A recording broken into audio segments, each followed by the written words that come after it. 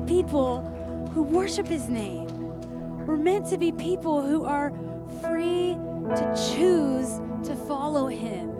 And I love the word in that song, embrace, when we embrace surrender, because it's not really like you can choose something but not fully embrace it, right? You know what I mean? Anyone ever surrendered to the Lord but kind of been like, oh, I don't really want to surrender because I know it's the right thing to do. But like when we embrace surrender and when we choose that fully, wholeheartedly, is where we find the freedom. Man, isn't that just like the amazing backwards to the world? This is the wisdom of God that seems foolish to the world, right? That in embracing wholehearted surrender, we find freedom. It's amazing. God is so good. Man. The words of this next song kind of echo the same thing. You have a choice. You have a choice to praise him in the midst of everything, in the good times and in the bad, when it's going your way and when it's not going your way. We have a choice to praise him. May you be encouraged this morning by the sound lifted here of a people choosing to praise him no matter what. Let's sing it together.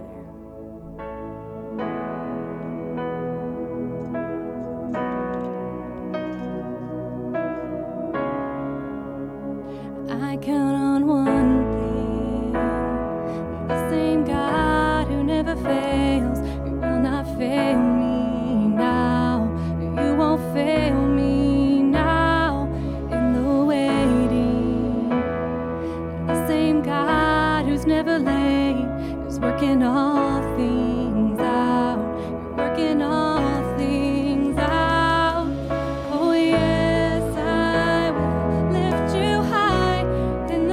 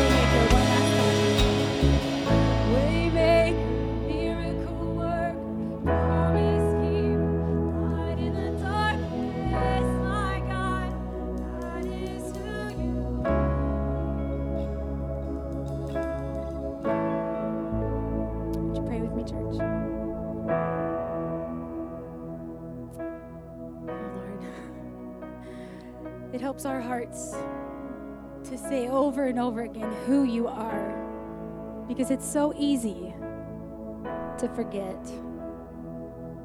Lord, it's so easy for us to be wandering people that take our eyes off of you. So to have songs like this and scriptures to just point to and soak ourselves in, God, to remind us of who you are. God, the way maker, the miracle worker, the one who keeps his promises to his people. That is who you are. And God, I just pray here in this place, God, that those who need comfort would be comforted. Lord, that those who need vision from you, that you would give them vision. Lord, help them to see how it is you're working, even when we can't see. But God, we ask, would you show us? Give us glimpses of how you're working in our lives. Lord, where we need faith, would you give us faith? Lord, would you strengthen us all the time? Because it's in our weakness, you are strong and your strength is shown, God. Where we need conviction, Lord, would your Spirit come and show us the parts of our lives that aren't like you. Convict us that we may be made more like you. God, where we need hope, would you give us hope? Lord, may we be a people that is embracing surrender. That's declaring your name, not just on Sunday morning in a 30-minute song session, but God, as we go from this place and take our faith to our neighbors and our coworkers and our families, God, help us have the strength to proclaim your name and your goodness and your salvation. Lord, I pray for the remainder of this service, God, for Brian as he comes and speaks to us, God, may it be your words. May our hearts be open to how you want to speak to us through your servant. God, we love you. We just want our lives to look like that. It's in your Son, Jesus' precious and holy name that we pray these things. Amen. Good morning.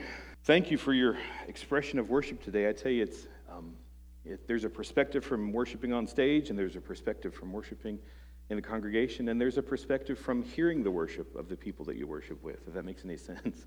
No matter how many times I'm asked to speak or given the opportunity to sing, I get nervous, and so I was pacing that length of hallway right there. And your worship this morning spoke to me, so I just wanted to thank you for that today. Pastor Brian is at NYC. I don't know, some of you may recall, may not, that when he and his family came to us from West Virginia, basically just about a year ago, he was functioning as a district coordinator for NYC for the West Virginia North District, and so we knew when he came to us that he would have responsibilities with West Virginia. Go Mountaineers. Sorry. I'm a West Virginia guy myself. And so we knew that he'd be in Tampa during this week, and he knew he'd be there. Pastor Josh, obviously, is with the youth. Holly and I's daughter, Kennedy, is there. And we just want to express how grateful we are. Several people gave above and beyond. We don't even know who you are, to make it possible for those kids to go, and we are direct recipients of that. I just want to, before we go any further, thank you so much for that. If you were one of those people sitting here today, it has blessed our hearts. Holly and I got a chance to go to NYC, both as students and as youth leaders or youth workers, and so we know what that experience is, and so we just want to say thank you, and I know that I'm speaking for the other families here today who were recipients of that blessing. Pastor Brian asked if I'd be willing to take over or to speak for him on this day that he would be in Tampa, and so I said yes, and so here we are. Thank you for not leaving when I walked on stage. I don't ever want to assume that just because we're here together that everyone knows everyone. And so if you're visiting with us or if you're watching for the first time on live stream, my name is Brian Nurick. This has been my church home for the last 24 years. I married into this church when I married up. My wife Holly is this lifelong member of this church. We have two daughters, Kennedy, who you saw in the video. She is heading into her senior year at Fairbanks, and Jillian, an 8th grader, heading into her 8th grade year at Fairbanks. And I'm a high school English teacher. I've been a high school English teacher for 19 years, and that'll play a little factor in what we're doing today. But see on the screen, we've got some scripture references for today. I want to take a look at Matthew 19. 16 through 26. That's kind of where we're going to be pulling from today. And so if you have your Bibles with you, I'd like to read that together today, and then we'll get into what we're talking about. Matthew 19, 16 through 26. I think this is a familiar story or scripture set for us if we're familiar with the New Testament at all. Jesus has just given the famous line, "Let the little children come to me." That's what has preceded this. Just then, a man came up to Jesus and asked, "Teacher, what good thing must I do to get eternal life?" "Why do you ask me about what is good?" Jesus replied. "There is only one who is good. If you want to enter life, keep the commandments." "Which ones?" the man inquired. Jesus replied, "You shall not murder, you shall not commit adultery, you shall not steal, you shall not give false testimony, honor your father and mother, and love your neighbor as yourself." "All these things I've kept," the young man said. "What do I still lack?" Jesus answered, "If you want to be perfect, go, sell your possessions and give to the poor, and you will have treasure in heaven. Then come and follow me." When the young man heard this, he went away sad because he had great wealth. Then Jesus said to his disciples, "Truly I tell you, it's hard for someone who's rich to enter the kingdom of heaven. Again, I tell you, it's easier for a camel to go through the eye of a needle than for someone who is rich to enter the kingdom of heaven." When the disciples heard this, they were greatly astonished and asked, "Who then can be saved?" And Jesus looked at them and said, "With man this is impossible, but with God all things are possible." This is God's word. Let me pray for us this morning as we begin. Father, thank you for this day. Thank you for this time. Thank you for the opportunity to worship and to sing and to call out to you. Lord, thank you for the opportunity to look at your word and to discuss what it is that you would say to us and how you would speak to us. God, I pray that in every aspect of what happens from this point, Lord, that you would be heard, that the word said would make sense, Lord, that your message would be heard in our hearts, and that you would speak to all of us here in the way that you see best fit. It's your name we thank you and praise you. Amen. So when I asked Pastor Brian how I should prepare for today, he said, well, we're coming to the end of a series that we've been working on, and he said, just go with what's familiar. You don't need to worry about tying into the series or trying to in-cap anything. Just go with what's familiar. And so I mentioned I'm an English teacher, so we'll be doing some subject-verb conjugation today. We're going to write an essay. No, I'm just kidding. No, that would be easy to teach, but it's not necessarily, I think, what God wants this morning. If you've ever done any of that, you know that's not what God wants. No. By the way, I should mention this. Kennedy's in Tampa. Our daughter Jillian's been at my parents' house in Charleston, West Virginia since last Tuesday. Holly and I have been empty nesters for the last several days, and it's been fantastic. We should have thought of this earlier. But Jill called last night to check in. I'm going down to West Virginia to get her tomorrow. And she said, what are you doing? I said, well, I'm finishing up. I'm preparing for tomorrow. She said, oh, Dad, I'm sorry I'm going to miss it. And that touched my heart. I said, oh, kid, that's okay. If you want, I guess we could watch the live stream later. I said, but, we can talk about what I talk about. She said, no, I want to be there for all the jokes you tell. She said, I just want to hear all the jokes that you tell. And I thought, well, if that's what she takes away from me speaking publicly about God, then someone else needs to do it. No. I just wanted to mention that. I've been an English teacher for 19 years.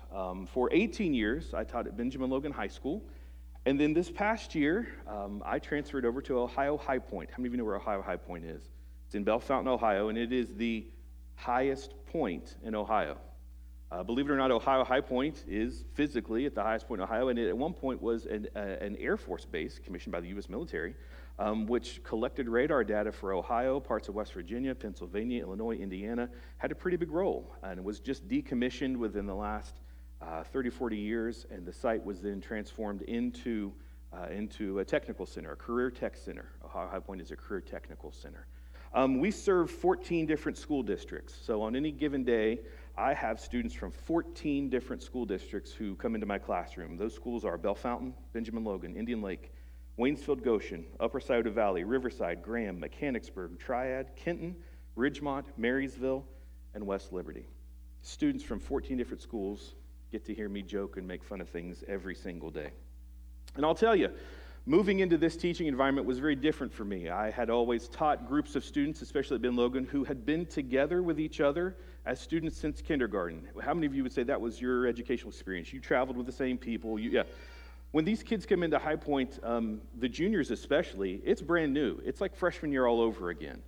They're sitting in a room with kids from 13 other schools. And so there's a lot of newness and a lot of freshness of perspective and a lot of nervousness and a lot of embarrassment. And do I fit here? Is this what I want? And not only are they doing academics, but they're jumping into a career tech program. So it could be criminal justice or diesel mechanics, or we have nursing. I mean, we've got all kinds of stuff. And so it's a lot for these students to take in.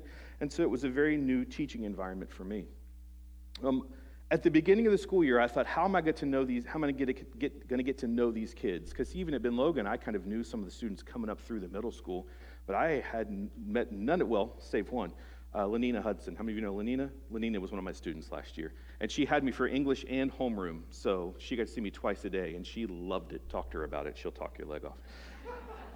Everybody but Lenina was new to me. I didn't know any of these kids, and so I thought, how am I getting to know them? How am I going to tie in? And so I decided to go with something that was familiar to me then and to create a unit based upon a Netflix documentary that I've probably watched 30 or 40 times. Any of you watch the same thing over and over again? There's nothing good on TV, just watch the same things that you like. Yeah.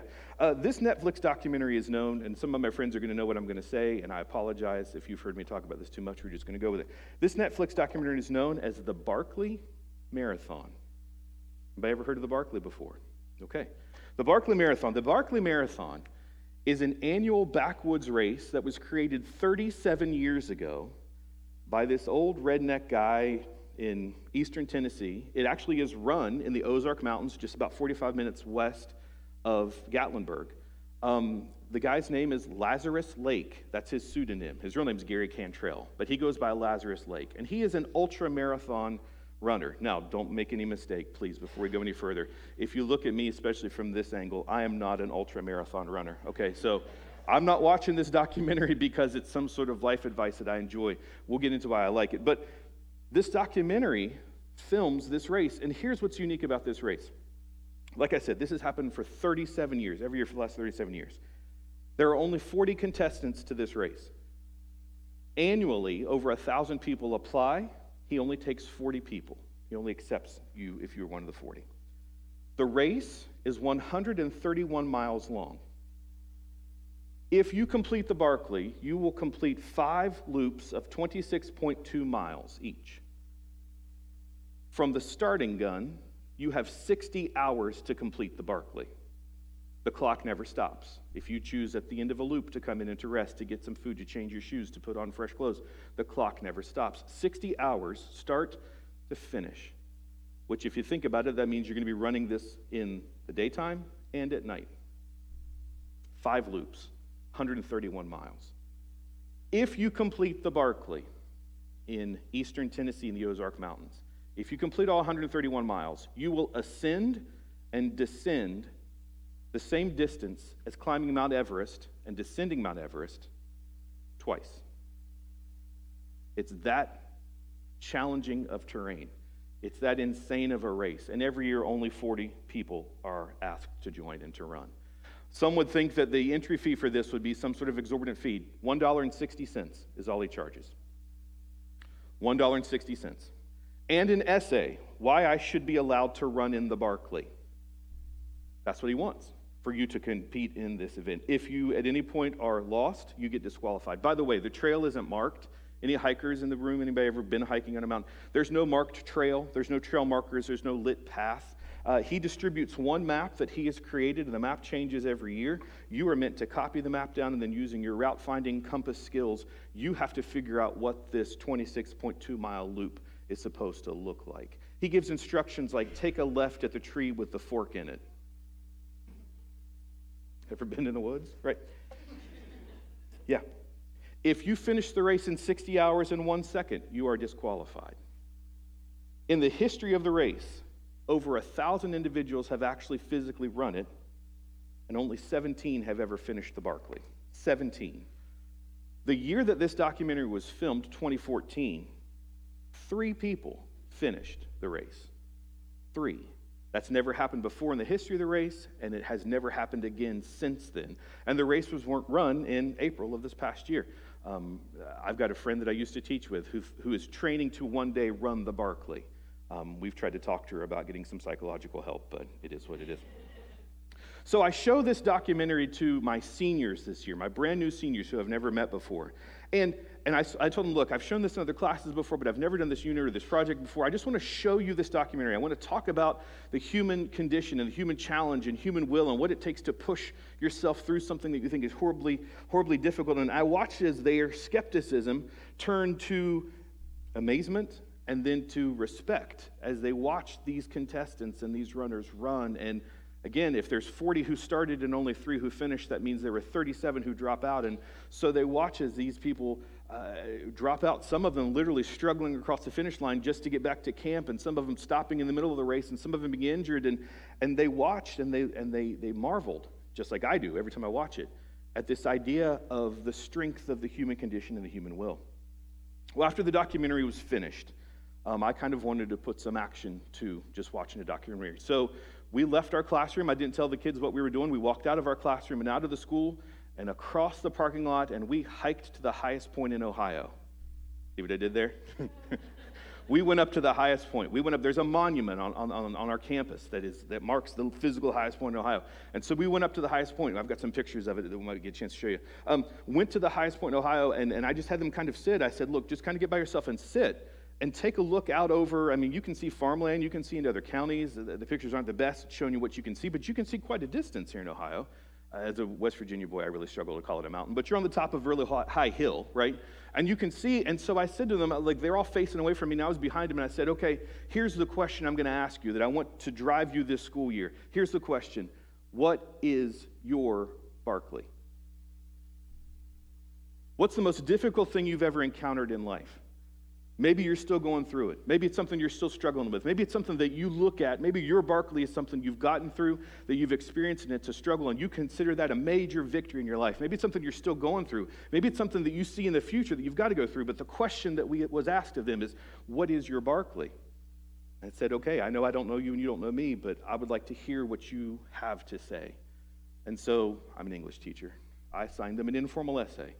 Would you please write to me what your Barkley is? And again, I had no idea. I had 76 seniors. I had no idea how many of them would take me seriously at this. And I got 76 essays. And the things that I read about my students who I had just met blew me away. They were open.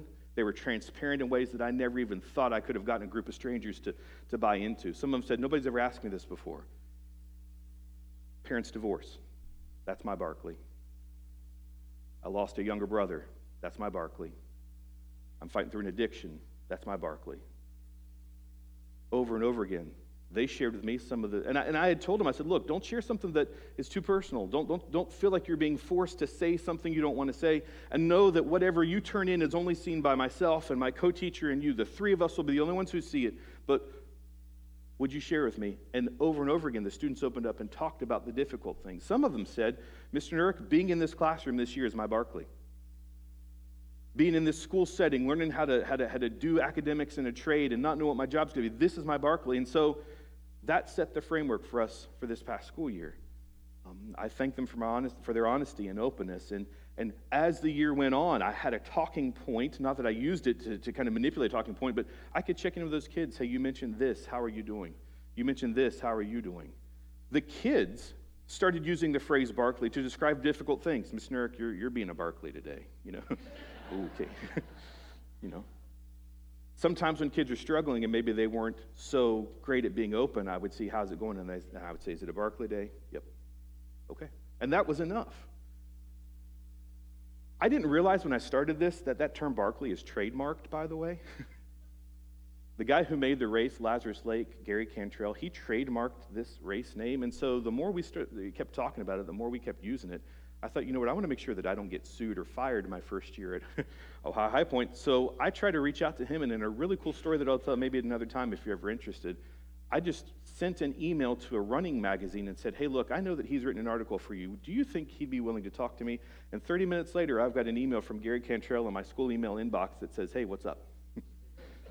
This little old redneck dude with 2 teeth is asking me, hey, what's up?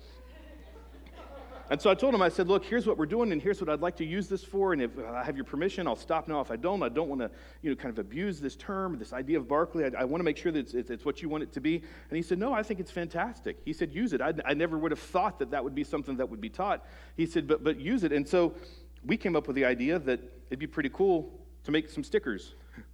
Our graphic and media arts design at High Point made some stickers for us. What's your Barkley? And so I gave it to each one of the kids, and they slapped it all over folders and laptops, and it kind of became our secret code in the school. There's about 600 kids that walk through High Point, so about 10% of them got these things, and other kids are asking, what's this? Oh, it's something that NERC does, and blah, blah, blah. And what's your Barkley became a mantra for us this school year. The coolest thing that I think about this whole thing, this lesson that I got to do with my students, is that at the end of the school year, I had them reread their essays. Essays they'd written in September, they reread in May. And I said, hey, tell me, where are you at now? And a lot of them said, this year I was able to get through some of this, or my Barkley is still something in the future, but they were able to reflect. And majority of them said, thinking about it, talking about it, having the ability to consider it and to work through it has helped me. And I took a huge blessing from that. Looking at my students and thinking about the things that they willed themselves to go through. Looking at a documentary that talks about the strength of the human will. If you really think about what, and I know you've not seen the documentary, but if you think about what it means to physically move your body for 60 hours up and down the same elevation and descend as Mount Everest twice, how many of you would agree that that's human will? That's not human ability. Like, human beings are made one way, right? It's clear I'm not a runner, but you know what I mean? Some of the best runners in the world would say that's insanity.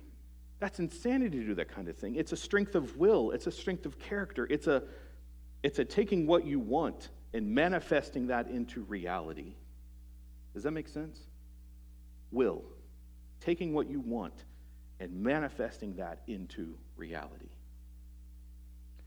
It's interesting to me that we talk about will or we think about will. I think in the church we talk about will all the time. I think the big comparison that we look at is my will versus God's will. How many of you we talk about that? What do I want? What does God want?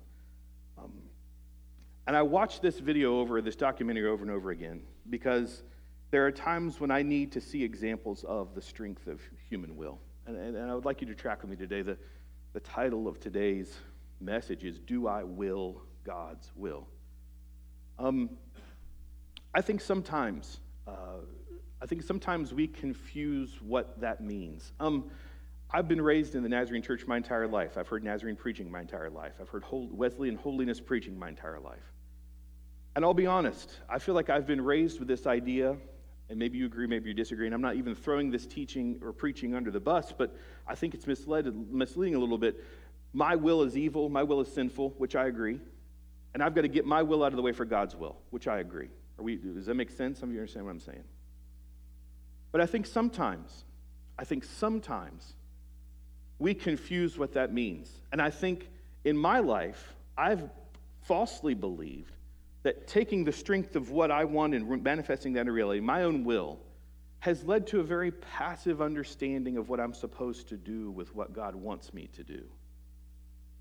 This idea of, okay, I'm just going to, my will's gone, God, you replace it with my will and with your will, and here I am. Almost kind of like this Zen state, move me, God, you move or move me, kind of this idea. The idea that my will needs to be replaced with God's, I agree. That my desires need to be replaced with God's, I agree. But I think sometimes we confuse the fact that God wants us to act out what he wants. Does that make any sense this morning? Maybe we can look at it better when we look back at this set of verses from Matthew 19. Take a look at what Jesus is saying to the young ruler. The young ruler comes to Jesus and says, how do I get eternal life? How do I gain the gift of heaven? How do I live forever with you? And Jesus says, okay, well, follow all the commandments. Which ones? These. Jesus names them, and we know them. Shall not murder, shall not commit adultery, shall not steal, shall not give false testimony, honor father and mother, love your neighbor as yourself. And the man says, I've done those things. What do I lack? What don't I have, or what have I not done in order to gain eternal life? And Jesus answered, if you want that, if you want to be perfect, go sell your possessions, which we understand he has a lot of, give to the poor, and you'll have treasure in heaven. Then come and follow me. I think the problem that we see here is not that the man isn't doing godly things or living godly ways or practicing godly life, but at the core of who he is, what he wanted wasn't what God wanted. His will was not God's will.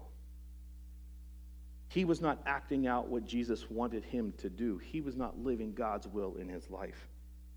And that's difficult because We see the godly things that he's done, and we see the struggle that he has.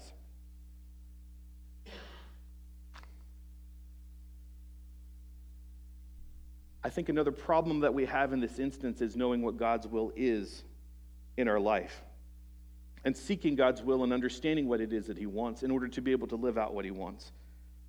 I think sometimes we overcomplicate what God's will is and de-emphasize our own involvement in what he wants us to do.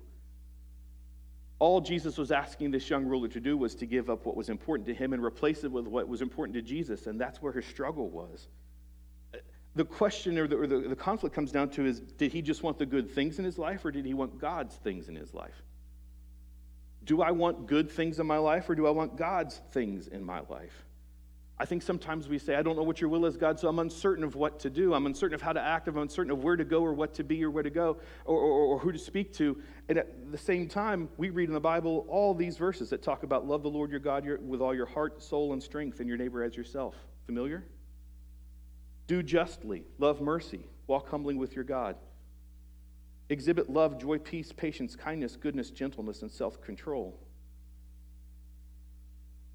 Those things are God's will for our life, to live those things out in the life of the people that we are around, in the sphere of influence that we have. Replacing the things that are important to us, replacing the things that we want to act out on and do with what God wants for us. Look, Jesus makes it very, very clear if you take a look at the Lord's Prayer. Even the way that Jesus prayed and taught his disciples to pray speaks to how Jesus wants us to look at this concept or this understanding. This then is how you should pray. Our Father in heaven, how many of you know this? You could say it with me. Hallowed be your name. Your kingdom come, your will be done on earth as it is in heaven. I think sometimes we pray that. I think sometimes we look at those words and pray those words, and because they rhyme and because they fit together, that it almost becomes sing-song to us. Do you know that in Aramaic that like your will be done, your kingdom come, your will be done doesn't rhyme? Did you know that? Okay, just want to make sure you knew that. Like Jesus didn't give those words because they rhyme. Jesus gave those words because there's emphasis. Let's look at it this way. Our Father who exists in heaven, holy and sacred are you. Holy and sacred is your name. May your kingdom come. May your will be done here on earth just as it is in heaven. See, I think we sometimes forget that implied may your or let your will be done on earth as it is in heaven. It sounds differently, doesn't it? It's this idea of permitting God's will to be done and acknowledging that in order for it to be done in my life, I have to move myself out of the way and I have to change the things that I will, and I have to will that. May your will be done, God. May your kingdom come here on earth in my life just as it is in heaven. It's implied, and I think sometimes we skip over it, but that Jesus himself is saying, Lord, I submit myself to your will, and I want to live out what it is that you want me to do. It changes the way we pray if we think about it that way. Pastor Brian and I were talking about this message before as I was preparing for it. He said, when you really think about this idea of do I will God's will, it changes even how we talk to God. I think so often our prayers are, God, I need this, or God, I need you to do this, or God, are you aware of this, or God, can you hear this? And notice that Jesus says the way that he starts the prayer, that he wants us to pray is acknowledgement of who God is, holy are you. May what you want be in my life. May your kingdom be in my life, just as it is in heaven, here on earth. And what that does for us is that changes this idea that I'm just some sort of passive, affected being of God's will, and it makes me an active part of what God wants. Does that make sense this morning? That when I will God's will, when I want what God wants, when I'm willing to manifest or to make reality the things that God says in my life need to be, I'm becoming an active member of what God wants in the world that I live in. And that's what I want, is to be an active member. I don't want to be someone passive who just simply is just waiting for God to move or uncertain of how to approach a situation because I've not heard directly from him. I want to exhibit love. I want to exhibit peace and justice and mercy. I want to share who Christ is because that's what he wants. And I want to be an active part of what he wants. I'll be honest with you, this isn't something that I have figured out or completely or locked into. This might sound like some sort of talk that you think I've got this figured out, and so that's where I'm coming from today. I'll be honest with you. As I sat and thought about this message and thought about what God has been working on with me, this is the thing that I've been struggling with the most. Do I want what God wants? I think so often I go through the motions of my life, and I can say, yeah, I do godly things. I honor the commandments. I give. I serve. But at the core of who I am, do I truly want what He wants? For my wife, I want godly things for her. For my daughters, I want godly things for them.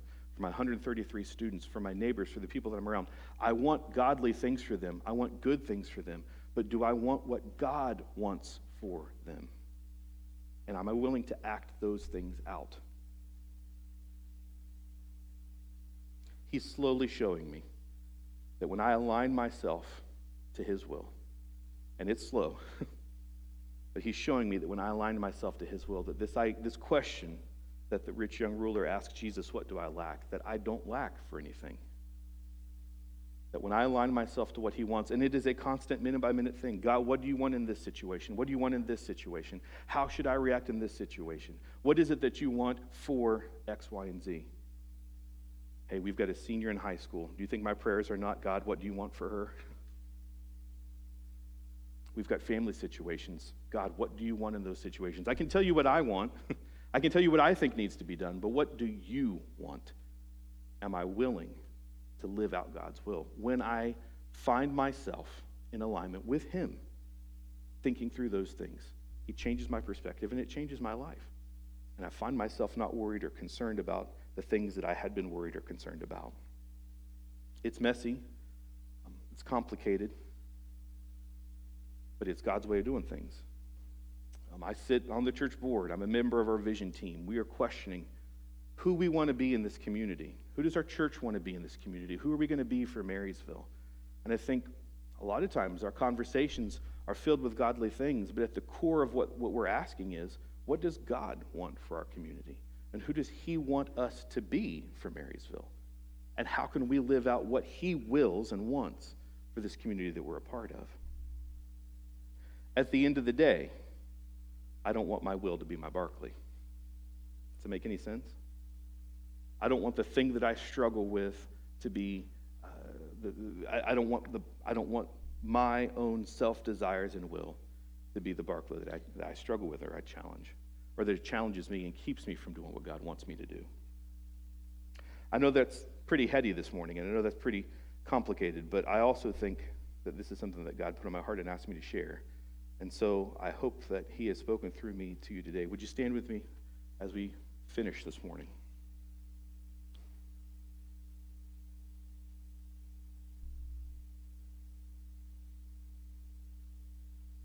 I know I'm not a pastor here, but if there's anything you would like to pray about this morning, our altars are always open. Maybe you've got something that you've been struggling with, you've put in front of what God wants, or you thought that it was the right thing and you have not yet passed it by what God is saying, here's what I want for you in this area of your life, or for this person, or for how you're going to interact in this scenario. And so if you would like to pray this morning as we pray together, I invite you to do so. Father, thank you for today. Thank you for speaking to us. Thank you for talking to us this morning.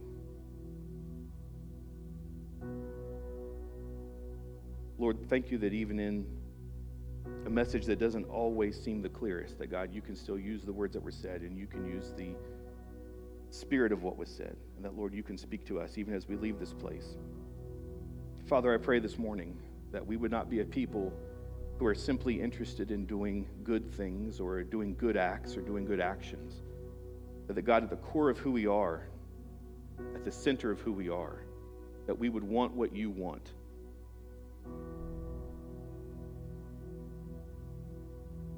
That, God, we would constantly, minute by minute, be asking you, how should I react in this situation? How should I look at this situation? How should I hear what this person is saying to me? How should I interact with the people around me? What is it that you want of me in these moments? Lord, thank you that you desire a relationship with us that asks those things. That, Lord, it's not for us to just figure every single moment out, but that, God, you are there to speak to us. You want to guide us through our life. You want to guide us through the interactions, through the relationships that you have created for us. You want to use us to act out your will. Thank you for that truth this morning, Lord. Thank you for how much you love us. Thank you that you want to use us, that we're not just simple automatons, but that, Lord, you want to use each and every one of us uniquely where we're called, where we are, in our families, in our neighborhoods, in our jobs. Lord, to be you to the world that's around us. Thank you for all that you've done for us today. Thank you for this time that we have together. Lord, send us out of here listening, hearing you, willing to speak to you and ask what it is that you want in every single moment. In your name we pray. Amen. Now to him who is able to do immeasurably more than we can ask or imagine, according to his power that is at work within us, to him be the glory in the church and in Jesus Christ through all generations, forever and ever. Amen. Thank you. Have a good week.